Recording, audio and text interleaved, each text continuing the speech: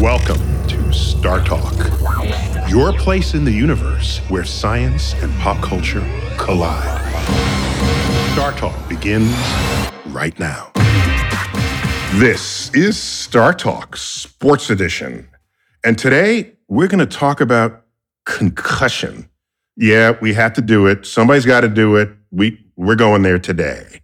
And of course, I've got Chuck Nice, one of my co-hosts. Chuck. What's up, Neil? All right. Every time I hear, I have to list you as comedian and actor, and I haven't seen you act in anything. Just between you and me. Well, I don't know what. That's how great of an actor I am. No, you just blended in. I don't even know it's you. You don't even know it's me. Yeah. Okay. You're like, I thought that was Michael B. Jordan. What? That was Chuck Nice? Okay. All right. Maybe that's it. And of course, Gary O'Reilly. Gary, former soccer pro in the UK. Yeah. So Gary, you felt compelled we could not keep doing StarTalk Sports Edition without hitting this topic. So why don't you give us the full intro that this needs and requires? So what's going on today? Thank you. Right, CTE, or chronic traumatic encephalopathy, is a degenerative brain disease caused mainly by repeated traumas to the head. Now, concussions are the most dramatic of those, but it could be from years of heading a football. It could be from smaller contacts. It could be from contact sports like boxing or maybe American. Oh, when you said heading a football, you mean heading a soccer ball? Because this America, yes, Jack. Round football. Our footballs aren't round. We don't have round footballs yes, they here. Are. And if a ball hits a football player in the head, there's something wrong happened in that play. All right. So if I say soccer, I get pushback. If I say football, I get pushback. No, that's true. That's true. It's it's a square ball. Look, the thing is, CTE is not particularly well understood, and up until recently, diagnosis took place, sadly, through autopsy. Oh. Imagine. Symptoms, right? Symptoms can appear years or even decades after the last head trauma occurred and can present, and this is spooky, really, memory loss, severe headaches, erratic behavior, and tragically, suicidal tendencies. Now, Neil, this literally hits home for me. I had 14 years as a pro. I didn't just head a soccer ball. I practiced heading. Oh, you did it even when you. Oh, yes. Right? Because there's a technique. There's a way to do certain things in a certain way. So this is interesting deeply for me. Now, our clinical expertise will come from our good friend and neuroscientist, Dr. Heather Berlin, who will join us later in the show. But let's meet somebody. 9 years ago, this person was diagnosed with CTE. And I want us to listen to their story and hopefully walk away from this podcast having learned something and having become enlightened on a subject that is only in the last few years receiving the attention it deserves. So I would like to introduce our guest, Leonard Marshall. Now, if that name sounds familiar, this is a 2-time Super Bowl champion. This is a 2-time Pro Bowler, 2-time NFL Defensive Lineman of the Year. That's not where it ends. He's also been a professor of sports management at Seton Hall Stillman School of Business. He's an advocate for athletes who are suffering from CTE, and he went toe-to-toe with the NFL to win a class action case to get money for other players who aren't as affluent but are suffering all the same. He's also an entrepreneur. He's also a philanthropist, as well as a CBD advocate. Neil. Oh, my gosh. Go and have a chat with Leonard. Leonard, welcome to StarTalk. Dude. Hey, thank you very much for having me. Gary, what a great introduction, and I sincerely appreciate that and some of the touching points that you eloquently talked about. If it wasn't true, I wouldn't say it. Nope, how's that? That's true. I would. Yeah.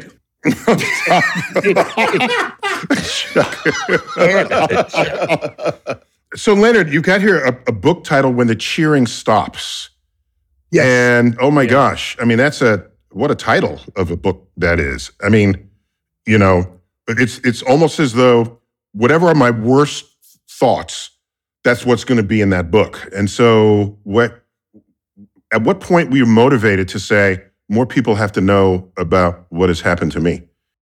2007, 2009, Neil, I began having issues I felt were with traumatic brain injury. I started receiving phone calls from friends of mine around the league, guys that I had played with and against. And several of those guys were kind of stuck.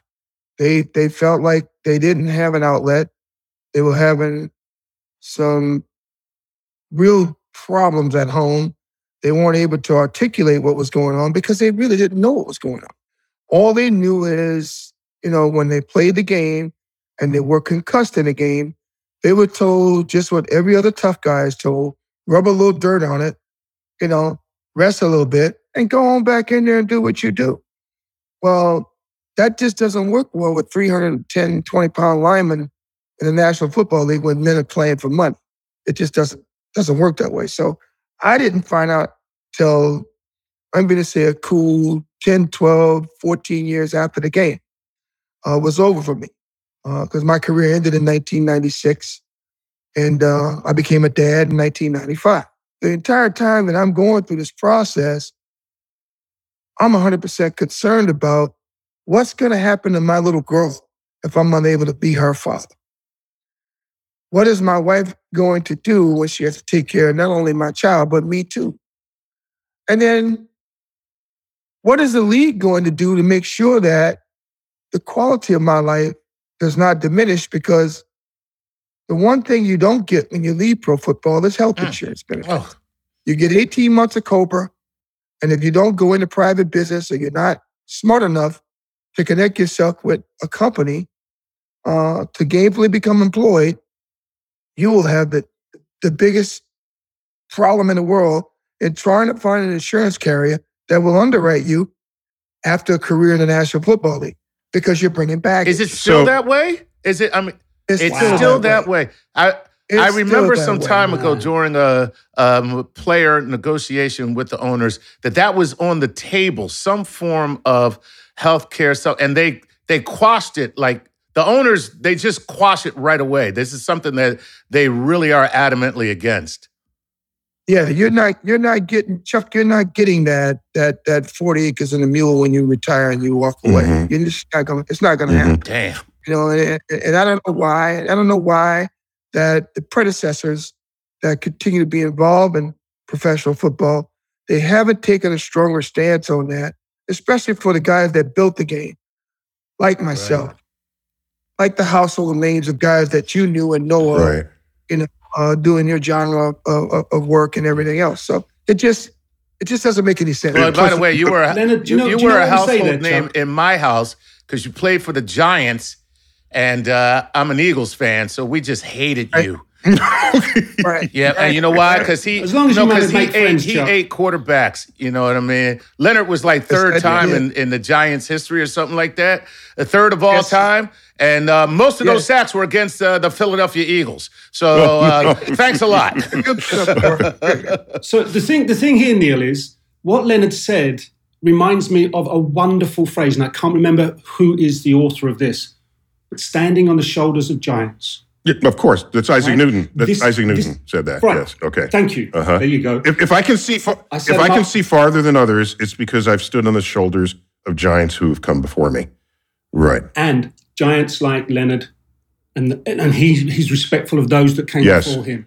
And it's a heritage and a lineage that should be carried forward. Absolutely. And people need to learn to look backwards sometimes and not just. But also, I just want to add, if correct me if I'm wrong, Leonard. Sure. Football careers relative to tennis, soccer, baseball are notoriously short because you can't do that, late into your life, as in 30s and early 40s, the way many baseball players do. So the many football players, again, correct me if I'm wrong, this is just my understanding, are not the marquee players that make the zillion dollars that are household names.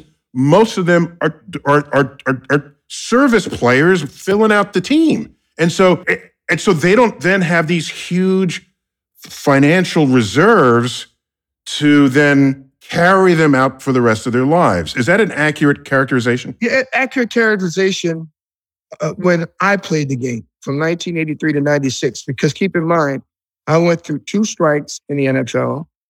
I went through the strike in 87. I went through the strike in 92. which granted us free agency. So I'm one of the pillars of what you see now in terms of compensation players are being paid. Mm-hmm. Let's just put it like this.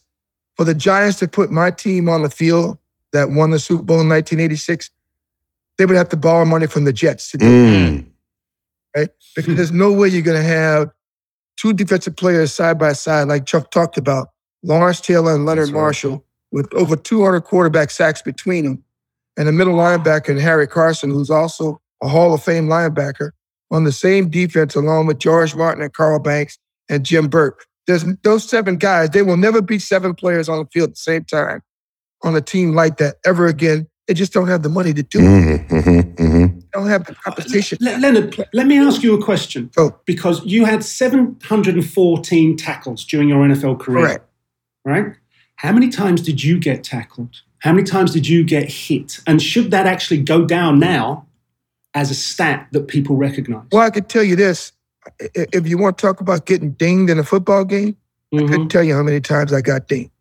Now, dinged to me is when you get hit or you have a head-to-head collision and you get up and you don't know where you're at. I couldn't tell you how many times that happened.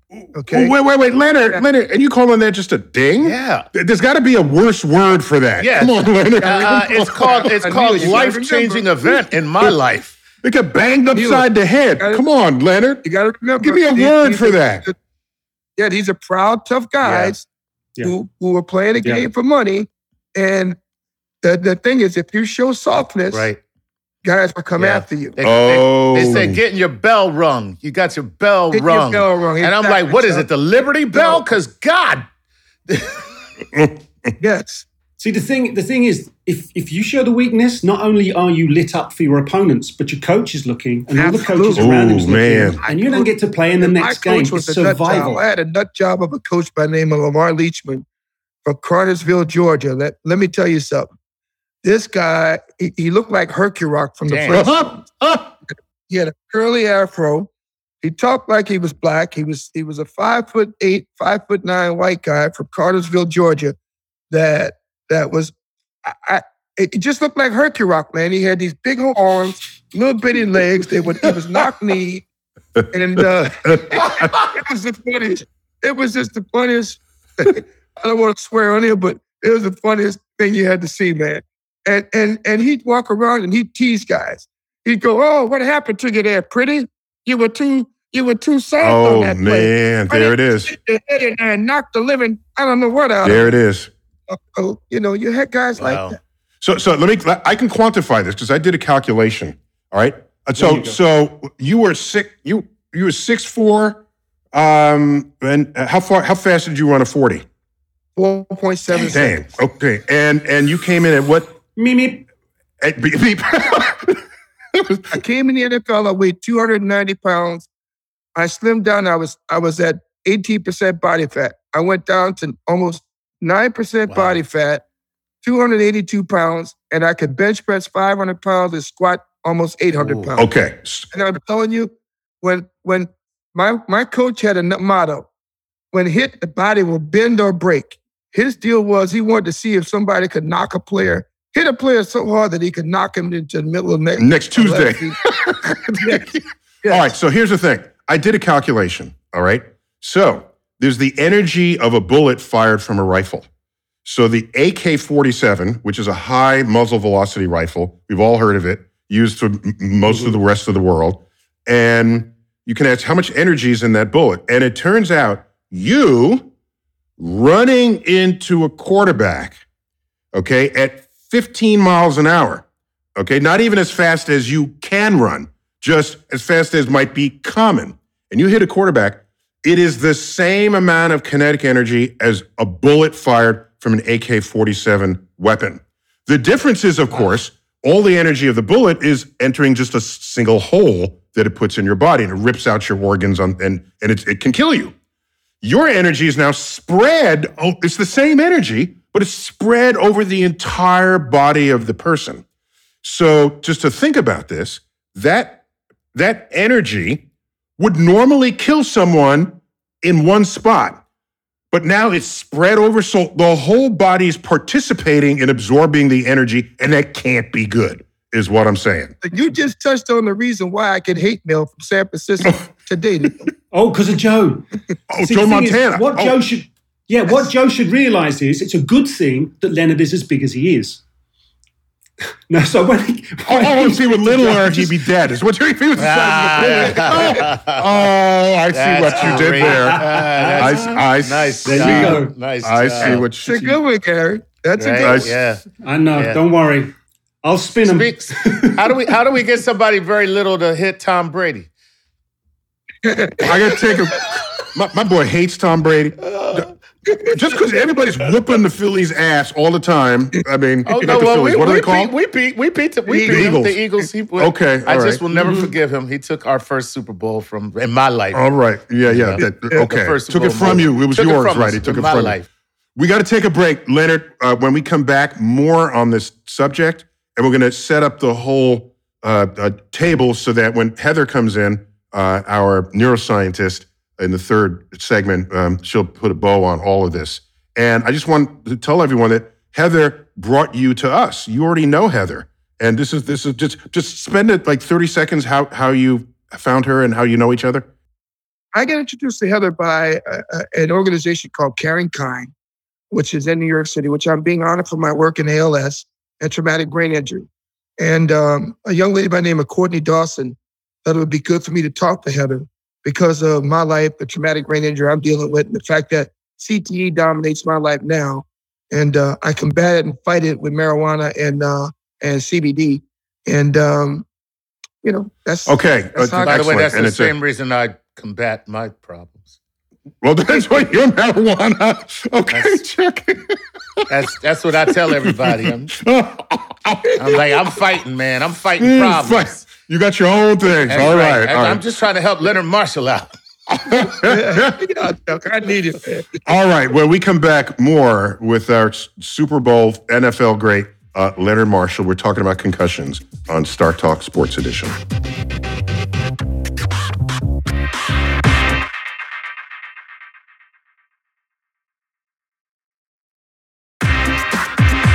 We're back, StarTalk Sports Edition. We're talking about concussions, and in particular, concussions in the NFL. And we've got somebody who is an NFL great by any metric, who had sustained and persistent dings, as he called them. This is a head hit in the NFL where you don't quite know where you are when you get up. Yeah. And our man is here with us today. And it's Leonard Marshall, again, for a second segment here. Leonard, thanks for giving us this piece of your life and telling us what happened to you and how and why. Hey, by the way, Leonard, just to let you know, the insurance companies actually used to allow you to determine how bad an accident was. They would say, describe, and anybody who caused the accident would be like, oh, it's a ding. It's just a ding, right? And the person who received the accident was like, no, my car is totaled. My car is totaled. Right. And now they say, do the airbags deploy? That's how they determine it. Right, there it is. So, Leonard, you finished your career at what year was that? 1996? 1994 was my last active season. My child was born in 1995. In 96, I decided to hang it up. There it is. And so, years later, 5-6 years later, you went to UCLA for a diagnosis of your condition that would normally be identified via autopsy. This is freaky. Yeah. That's a freaky fact. Yeah. Was there some new way to make the measurement, or did you just sort of force it in on people and say, look, something's going on, invent some new test, because otherwise I don't want you to do this after I'm dead? This is great how this happened. So I got a phone call from my little brother, who happened to be teammates with Rodney Hampton and Otis Anderson. And those two guys were like very close to me. One was with me in Super Bowl 21, and one was with me with Super Bowl 25, and then the other was just with me in Super Bowl 25. So one I played 2 championships, one I played 1 championship. They told me about a program that was going on, an attorney out of Pittsburgh that I needed to speak to. My name is Jason Lukasevic from a law firm, Goldberg, Persky & White. He said there's a program that's being implemented by Dr. Bennett Amalu. Dr. Amalu happened to be a neuropathologist from Allegheny County in Pennsylvania and working alongside of Jason Lukasevic's brother in that department, studying brains and autopsies of brains. Long story short, Jason said, hey, Leonard, ESPN is partnering with Tarmac to do this brain scan at UCLA at the Nancy Reagan Center. Are you interested? I said, well, who else was involved? He said, well, Joe DeLamalore, Hall of Famer, Mark Duper, potential Hall of Famer, and Tony Dorsett, Hall of Famer. Would you be interested in going? I said, count me in. We take the trip to LA. We go through the Tarmac process. The process was put in place to determine CTE in the living. Everyone kept saying there's no way you could do and perform CTE in the living or obtain the information to collectively convey CTE in the living without having these scans and without having an autopsy of the brain. These guys proved it wrong, to be wrong. And this group was based in Chicago, Illinois. So I took the trip, I kicked the tires, ESPN recorded the whole process, and at the end of the day, I came back, I had CTE.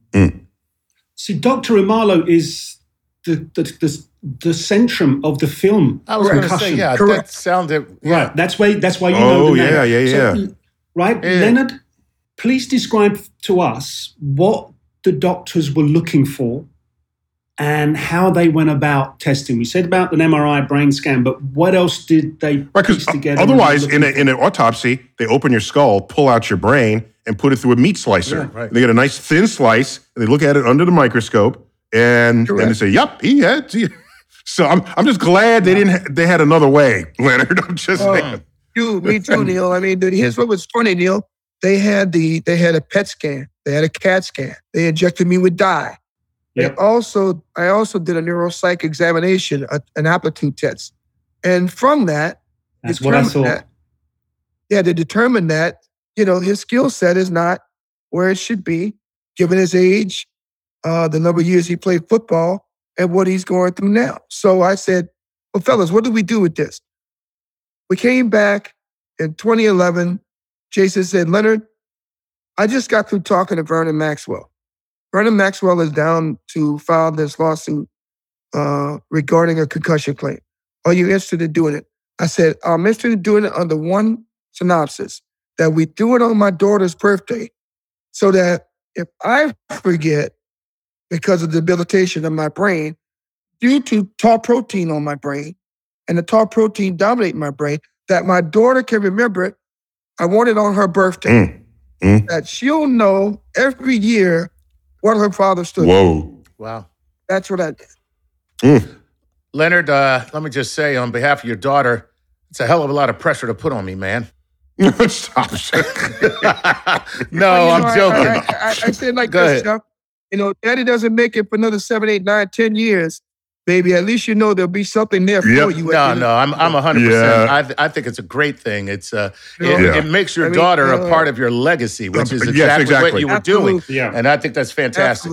Mm-hmm. Yeah. I mean, I lost Reggie Roby. I lost Reggie Roby to this. I lost your eagle, my brother, Andre Waters, to this. Yes. Okay. There's a couple other guys, I won't mention names because they're dealing with it now. But I can tell you that my friend, who you know very well, your middle linebacker, Mr. Seth Joyner, was one of the guys that made me step out for Andre. Right. Because I had a conversation with him, and I told him, I said, Seth, I'm in New York. My voice will carry some weight, man. If I get behind this with my teammate Harry Carson, we'll make enough noise that they'll listen. I said, you're in a little bit of a smaller market down in Philly. They might not take it as serious, but go ahead, man. Make noise. That's your teammate. That's your teammate. So yeah, man. Neil, can I ask Leonard this question? But just a quick second, Gary, and I'm going to hand you a torch there. Yeah, sure, of course. Leonard, Gary's busting with a whole bunch of questions. I just want to make sure we're back on the same page in this second segment. When we think of a concussion, typically we think of a brain injury and the person doesn't know where they are and you got to put them under observation for 12 hours. We're actually talking about something different here, where it is the accumulation of smaller brain trauma. Right. Correct. And so and what makes it particularly pernicious is you just pop back from that not thinking you really should have sat out the rest of the game. And so, and you just keep going and this accumulates and then you get this condition. We on the same page here? You're on the same page. Yeah. I mean, think of it this way, Neil. Now, Chuck, you're a big football fan, and I'm quite sure everybody else on here is. My teammate, Lawrence Taylor, was known for using his helmet and his headgear as leading with your head. Leading with your head. So if you led as a defensive player with your head, you make contact. That's why if you look at football today, they teach you not to lead with your head. That's because the word and the word concussion has been taken out of football. We want CTE to be the word associated with football. Mm-hmm. Because we want people to know the accumulation of hits cause problems down the road. Right. So it's one thing to get concussed. It's something else to have the shakes and triggers and everything else associated with head trauma. Right. Mm-hmm. Right. All right, so Gary, you're busting at the seams here. Go for it. Yeah. Firstly, did putting a name to your condition help? And secondly, when you spoke about the buildup of the tar protein in your brain, how did the doctors bring that forward for you to explain exactly what the process was, how it goes from you being hit to this development? Because it seems funny that this can take so long to present. Well, when it was examined, and I left two people out of this that need to be in this, Dr. Paul Nussbaum, my friend in Pittsburgh, and the team doctor for the Pittsburgh Steelers, who was my classmate at LSU, Dr. Julian Bales. Okay, and Julian Bales is in the film. He's portrayed by Alec Baldwin in the film Concussions. And the relationship that he had with Cyril Weck, who was portrayed by God, I can't think of his name off the top of my head. But Cyril Weck and Julian Bales determined that this is what destroyed Mike Webster. Okay, it destroyed a number of Pittsburgh Steelers. You got to remember, that was a team that was known for bruising people, putting people in the hospital, leading with the headgear. They were taught and trained, and they played the game at a high level like that. They were football, and they were the godfathers of football. And if you were going to be a dominant football team, you had to play their style of football in order to be respected. And that's who we were as the New York Giants. That's who we were during the era of my career. Mm-hmm. The game was a lot different, Dr. Neal, than it is today. Today, I hear guys tell me they should call it something else ball. It's too soft of a game now. It's not men playing a game for money now. It's little boys playing a game with quarterbacks with skirts on them and such. Oh, interesting. Wow, yeah. Just to be clear, because I like getting the long view on these things. Yeah. What would the Leatherheads have said about the modern football where you have all of this equipment? But before football even had leather helmets, right? You go back 120 years, whenever that was. So the arc of the game has been to protect your life, right? So. However, I'm going to push back on that just a little bit. Yeah. The number of injuries in the Leatherhead era of football was actually less because the pads and the helmets actually became a weapon. So it gave players the ability to run faster, hit harder, and make higher impacts, but also because of the equipment they were wearing to also do more damage. Okay, but also they weighed 170 pounds, Well, that too. Right. You had a bunch of Chuck Nices running around the field. Oh, right. Okay, Gary, keep going, because I know you got more. All right, so how many players currently with us, NFL players, have been diagnosed with CTE? And I go back to two moments in history. 2011, David Durson. 2012, Junior Seau, both tragically took their own lives. Both friends of I'm sorry. Yeah, man. Did that resonate for you? And were those 2 points in time something that brought the football community to a better understanding, or did it just say, oh, well, that's sad and move on? I'll tell you why. Well, what I think, okay? David Durson and I were really close because he was a former Bear player. He joined my team in 1990. We won the Super Bowl with him as a backup safety player. And he played a pivotal role in the progression of our team the whole entire season. His wife was from Baton Rouge. I knew his family because of that. He pledged Omega Psi Phi in my fraternity. I wrote an intake letter for him. I became a real brother to him. And I introduced him into the fraternity through Chicago and a bunch of friends in Chicago. David had a great business. He had a great mind. He was on the board of Notre Dame. He was the number 2 supplier of breakfast meat to McDonald's and Burger King worldwide. Wow. He had a real strong head for business and, just a really good guy. The same applied for Junior Seau. And what was striking for me was when we introduced the movie Concussions out in LA to the world, I got a chance to sit with Junior Seau and Seau's family and his daughter at the premiere of the film, and just listen to his daughter talk about her dad and talk about what it meant growing up with him in the household and everything else. And it was just sad how she talked that, I will never have those moments in time again with him. I will never understand who my father really was outside of football. It will always reflect on me that his life was football. He played in the league, 17, 18 years. It really hit home for me, man. That's why I say what I say, I have a daughter, and someday she's going to reflect upon what my body of work was. And I just wanted to have the fondest memories of that. My father stood for something. He was a principled kind of dude, and he didn't let his brothers down.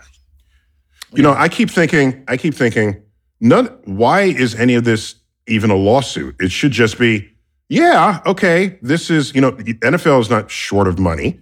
And of course, this affliction is many people, but it's not everyone in the NFL, right? It's probably not happening to the place kickers, right? So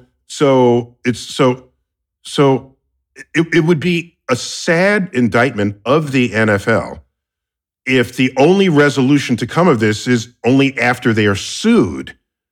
I mean, that just looks bad. It means they're reluctant, resistant. I'll do it if court makes us do it, but otherwise, no. I mean, what industry are we all supporting out here? Look at it this way, Dr. Tyson. 70% of the National Football League is Black. The players are African American. Okay, we sued. Okay, there was an award of a settlement. 90% of the players that retire from the NFL are going to end up with CTE. That's a fact. That came from Dr. Ann McKee at Boston University, and also Dr. Harper Can. So these are things that we know. There's racial norming in this case, where the neuropsychs have taken race and used race against the 70% Black players to say, well, you had a learning disability to begin with, so you're probably dumb now because you had that issue when you were a kid. And it's just an articulation of you growing your life, but yet you're not getting any smarter. Well, that's what people don't realize, what Leonard's talking about is if we go back to the aptitude test that he talked about that he had to take. So what happens is all the players have to take these neuropsych aptitude tests where they have to answer a certain amount of questions to see how proficient they are mentally. And so the NFL is saying, basically, you guys are at a lower rate coming in because you're not that smart coming in. So you didn't lose any real brain function because your brain function was already low. And as a result, these players are now not the funds to protect these players after they played are no longer available to these players that do not do as well on the test. Right. So that's the Wonderlic test, isn't it? Where the Wonderlic is what you use when you come into the game. But in the 16 PF used to be in the performance. Those 3 applications used to be used when you were coming into the league. Those declared whether you were going to be a first, second, or third round draft pick, or if you're going to be selected at all. Because you can't read that playbook and learn it. It's one thing to read it. It's another thing to comprehend it. So you have players that are like that. I mean, and, I've seen some guys. The talent outweighs their smarts on the field. And that's the kind of play you just kind of let him go and do what he's got to do. But got the other situation that's going on with the racial norming that, they're saying that, well, you weren't that smart to begin with. You barely had a C average in college. And now we're giving you this test. You're testing at a D grade level. So we don't think that you were injured or anything happened to your brain. We just think you're done. Right. That's not too cool. That's not too cool. All right, Leonard, you mentioned two doctors, Dr. McKee, Dr. Anne McKee, and Dr. Robert Cantu. They're part of the Concussion Legacy Foundation? That's correct. Right. So someone out there is fighting the good fight. No doubt. How far are they getting with this? Are they progressing at all? Is there some kind of way that they are making progress? Well, I'm on the board of CLF. And CLF is doing everything they can. Chris Lewinsky does a fantastic job fighting for players and their families and their kids' kids. So I can't say enough good things about CLF. Dr. McKee and Dr. Cantu have always been the brain trust behind what's going on with the science of the brain and how it affects former players in both the NHL, the NFL, and some that have been injured in the NBA and Major League Baseball. So, the work that they do is consequential to a high level of transparency to players and their family. And we respect and appreciate that. I think that some people don't, like Dr. Tyson was talking about, they don't respect the science. And the science doesn't lie. The science is the science. Bottom line, the science is the science. You're in the right place for that. So, you are definitely in the right place. So we got to bring this segment to a close. Just before we do, you've been very active just as a proponent and as a supporter of all these causes related to just people's health after, just is the title of your book all over again, When the Cheering Stops. Are you up for an award coming up? I'm up for an award. That's funny you bring it up, Dr. Tyson. I'm up for an award from Caring Kind. The dinner is at the Pierre Hotel in New York, the St. Pierre Hotel in New York. It happens on June the 6th, 2022. And it's the ALS Society that's honoring me for my work in this space. Man. That's great. Man. The fact that I've been a real proponent and advocate. Good. Yeah, Congratulations. Well, I'll tell you this, if we gave awards, we give you an award right now. That's right. But it wouldn't be at the Pierre Hotel. that place is expensive. Fifth Avenue, baby. Chuck, you bring your car. That's Park Avenue East, baby. It is. He's right. Yeah. Well, listen, Leonard, it's been a delight to have you, a kind of sad delight. I mean, I'm glad somebody's paying attention to this and that it's, and it sounds like all forces are aligned to resolve this in some way, to redress the problems that have happened before and to prevent them from ever happening again. And we got to shed a little bit of that testosterone macho on the field. It's still an entertaining game, Yeah. It's still drawing the crowds, and to be tackled doesn't mean you have to not get up after it. Okay, I'm just saying. You can't take contact out of this sport because if you do, this is no longer NFL. I get it. There are ways to make contact where you're not a bullet passing through somebody's. Totally. Yeah. The only way to take it out is to take the head out, and you can't take the head out of football. That would be weird if you just had bodies running up and down, headless bodies. Can't do it. All right, Leonard, it's been a delight. Thank you for being on StarTalk. Thank you. We're gonna pivot now to Heather Berlin in our third segment, and we'll tell her you said hi, Leonard, and we're delighted that she brought you to us. Godspeed. stay healthy, and give us a holler again if you got more to tell on this about this story. When we come back, our third segment will be with our neuroscientist at large, Heather Berlin, who'll sort of figure out what's going on here and why and where it's going to head in the future of the sport. This is StarTalk. See you in a moment.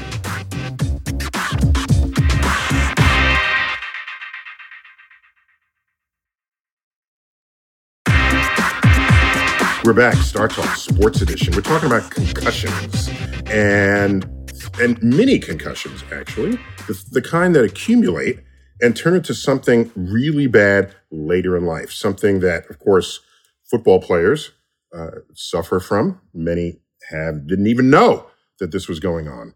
And in particular, we went through 2 segments with our special guest, Leonard Marshall, former football player with the New York Giants, 2-time Super Bowler. And Chuck, was he an offensive tackle? Is that what his title, what his position? No, he was a defensive tackle, protecting the... so he's... coming after guys. So he's coming after the other team's quarterback. He's a hitman. That's what he is. Right? Yes. He was more than very good at it. Him and Lawrence Taylor together, they were... I hate them so much. Oh, they were so awful. So against your team, yes. Yes, exactly. So they made it so hard for me. For you and your Eagles. So they plucked the Eagles bald. Ooh, that was a good one. Yes, they did. That was a good one. So we don't have particular expertise in the neurology of this, but of course we have a friend of StarTalk, our go-to person, our neuroscientist at large, Heather Berlin. Heather, welcome back to StarTalk. Always a pleasure. Thanks for having me.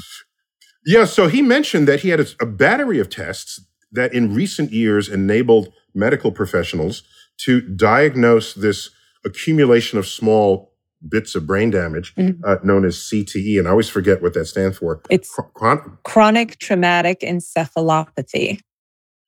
Hence the abbreviation. Yes. CTE. And so apparently... my head hurts just saying that. I know, right? Right. So what we had learned was in the day, you would never know this until the patient was dead. And then you do your normal brain slicing on the autopsy. But apparently there's some progress where you can do this in the living patient. But how definitive can that be relative to just say, look, dude, give me your brain, I'll slice it open, and then I'll let you know. Right. I mean, still the gold standard, if you want to know with 100%, definitive, is to look postpartum. It's the same thing with Alzheimer's as well. You really have to see these particular pattern of these plaques, these tau proteins, and these tangles. But if you kind of piece together a bunch of different tests, some MRI, and there's particular patterns looking at PET and tau buildup in particular parts of the brain, along with these clinical tests like neurocognitive testing, you can start to get a full picture where you can give a pretty accurate diagnosis of CTE, but it's still not at 100%. So you actually see the neuropathology in the brain itself. I know Chuck and Gary are busting with questions. Gary, what do you have for her right now?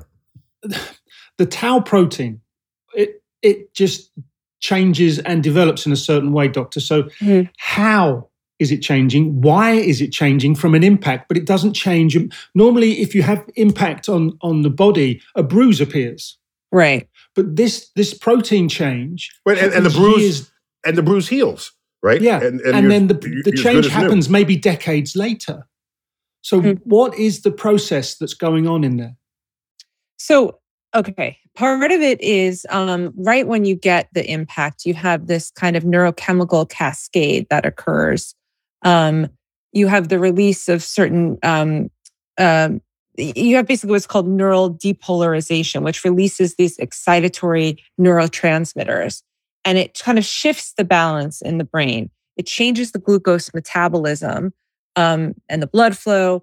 And then that in turn can impair the axonal function. So basically, a lot of these tau proteins are in the white matter. They're in the sort of microtubules of the brain. And when you have this complex neurochemical cascade that occurs when there's been a traumatic injury, it sets off this process, which has a distinct, in the course of a couple of days, you can see it, a distinct sort of process. But then it can take years for the sort of full damage, for the death of the neurons to occur, because there's sort of a buildup. If you think of it like, in the arteries, when you're having a kind of buildup of plaque over time, but it takes a while until you actually have like a heart attack, right? So if you think of, in the most simplest terms, like a buildup of sort of gunk that was set off by this initial neurochemical process, and over time it can lead to neuronal death.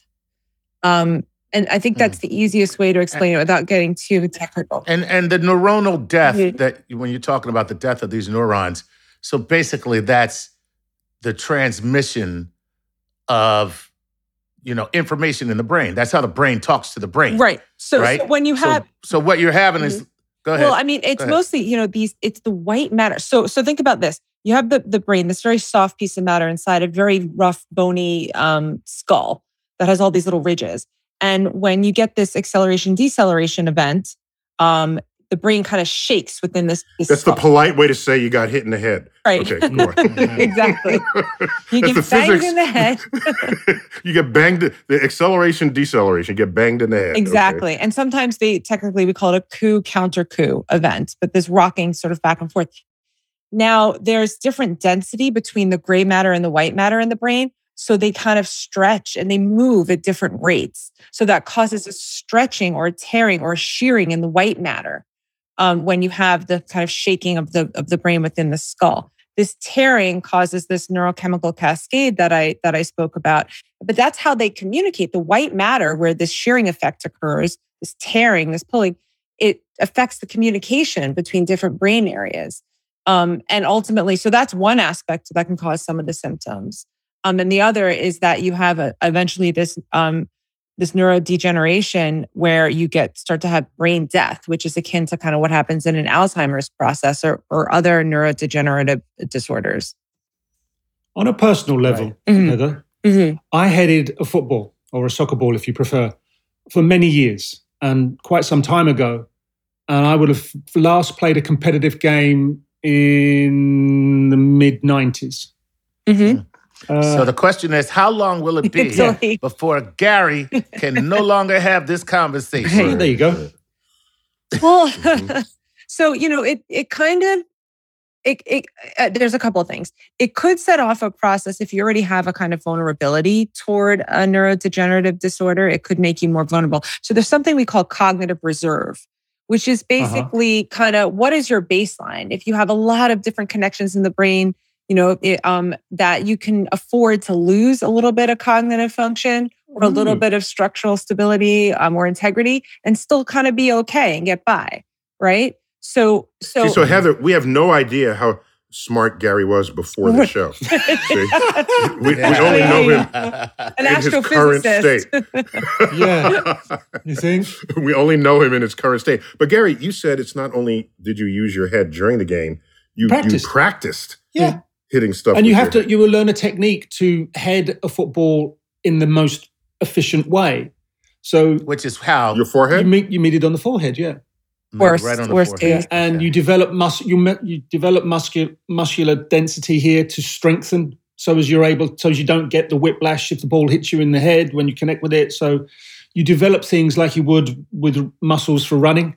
So I see. So you protected your neck vertebrae, but your brain is mush. Right, that's Probably. what you're saying. Well, I have to say, listen, it's not a good thing to be bunting balls with your head. But the thing is, not everybody develops CTE, right? It's a percentage of... Keep cheering me up, doctor. Oh, good. Okay. So maybe, maybe 30%, I think, is the statistic of the people who are, let's say, playing in sports that are bunting their head or taking a lot of hits.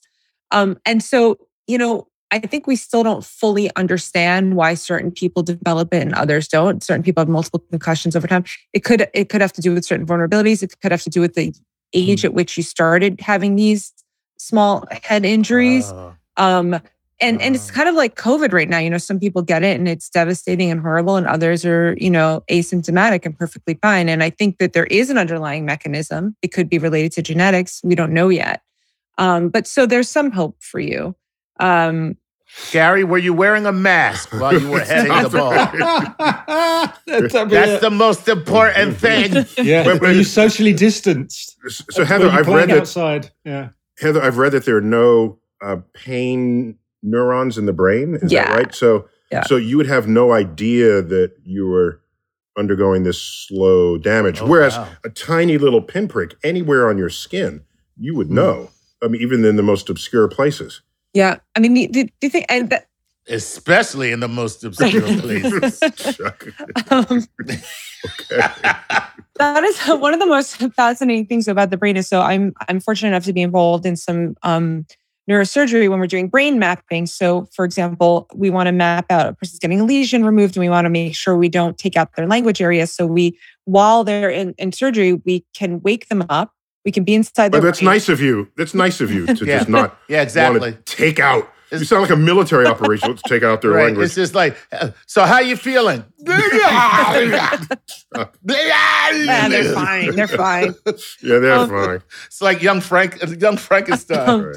But no, so we piece by piece, we use electrical stimulation, stimulate each piece and have a person talk. And eventually we hit an area where they literally just they can't talk anymore. And we know not to take out that area. But the point is that, not to remove the area in a very delicate way. But the point.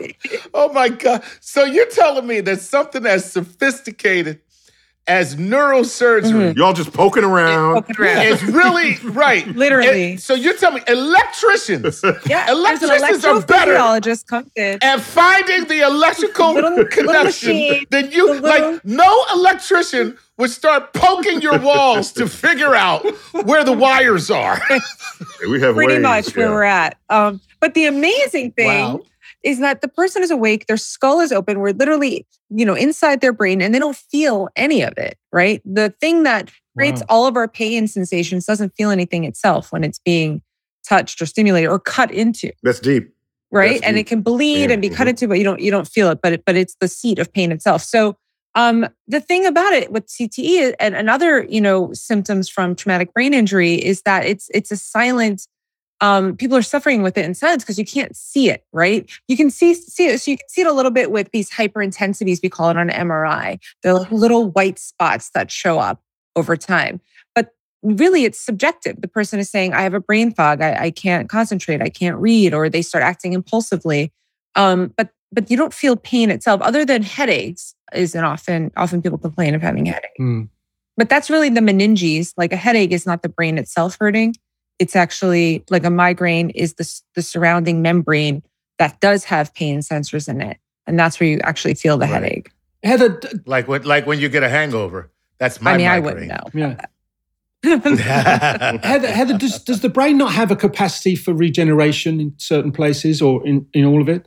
It does. I mean, it's amazingly, it's very susceptible to damage, but it is amazingly able to kind of heal to an extent. So a lot of it is compensatory, right? You can, as long as certain structures are in place, if you have damage, you can maybe build alternative routes, rewire. Your brain rewires. Yeah. But when you start to have these neurodegenerative processes, so much of the brain is affected across the board. It starts to atrophy. You're losing gray matter. So like I said, at first you get these white matter tears, but eventually that leads to death of the cell body, the gray matter.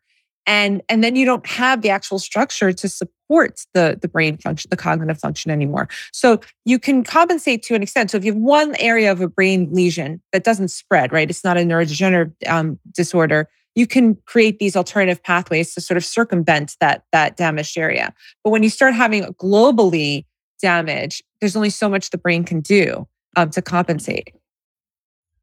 So Heather, I just want to just to establish a baseline here.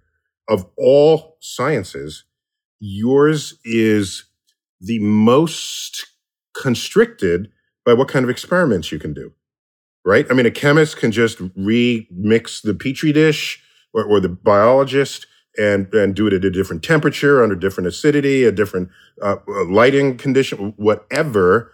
You can't just walk up to people in the street. Can I play with your brain? You're like, you can't do that. So how far behind are you?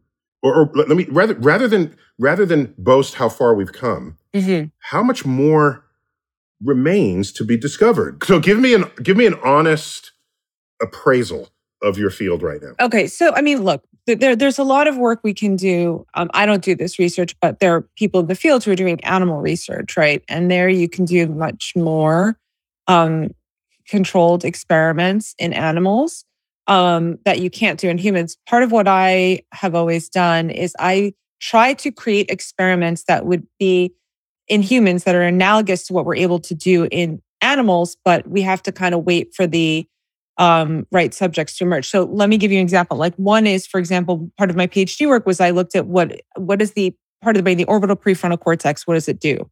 And so in animal models, in mice and monkeys, you can lesion that part of the brain specifically and then do experiments. You can't go in and lesion a human. So what I had to do is sort through, this was in London, at King's College London, the neurosurgery department, sort through patient files of patients who have come in, who are still alive, who have had the particular type of brain surgery because it was removal of a tumor or because they had damage to that part of the brain because of a stroke or an aneurysm, where I would find those specific patients that happen to have damage to that part of the brain and then bring them in for a study. But that takes longer. So the thing is, we can do these studies, but the length of time it takes to gather the patients who have naturally gotten damage to these parts of the brain, let's say, can increase the length of time it takes us to make these discoveries. So if I was to give you a number, I mean, like, it's very hard to say how much longer, it's taking us because we don't have control in human studies, but we are developing techniques where we can do non-invasive stimulation to brain parts, which in effect knock them out temporarily.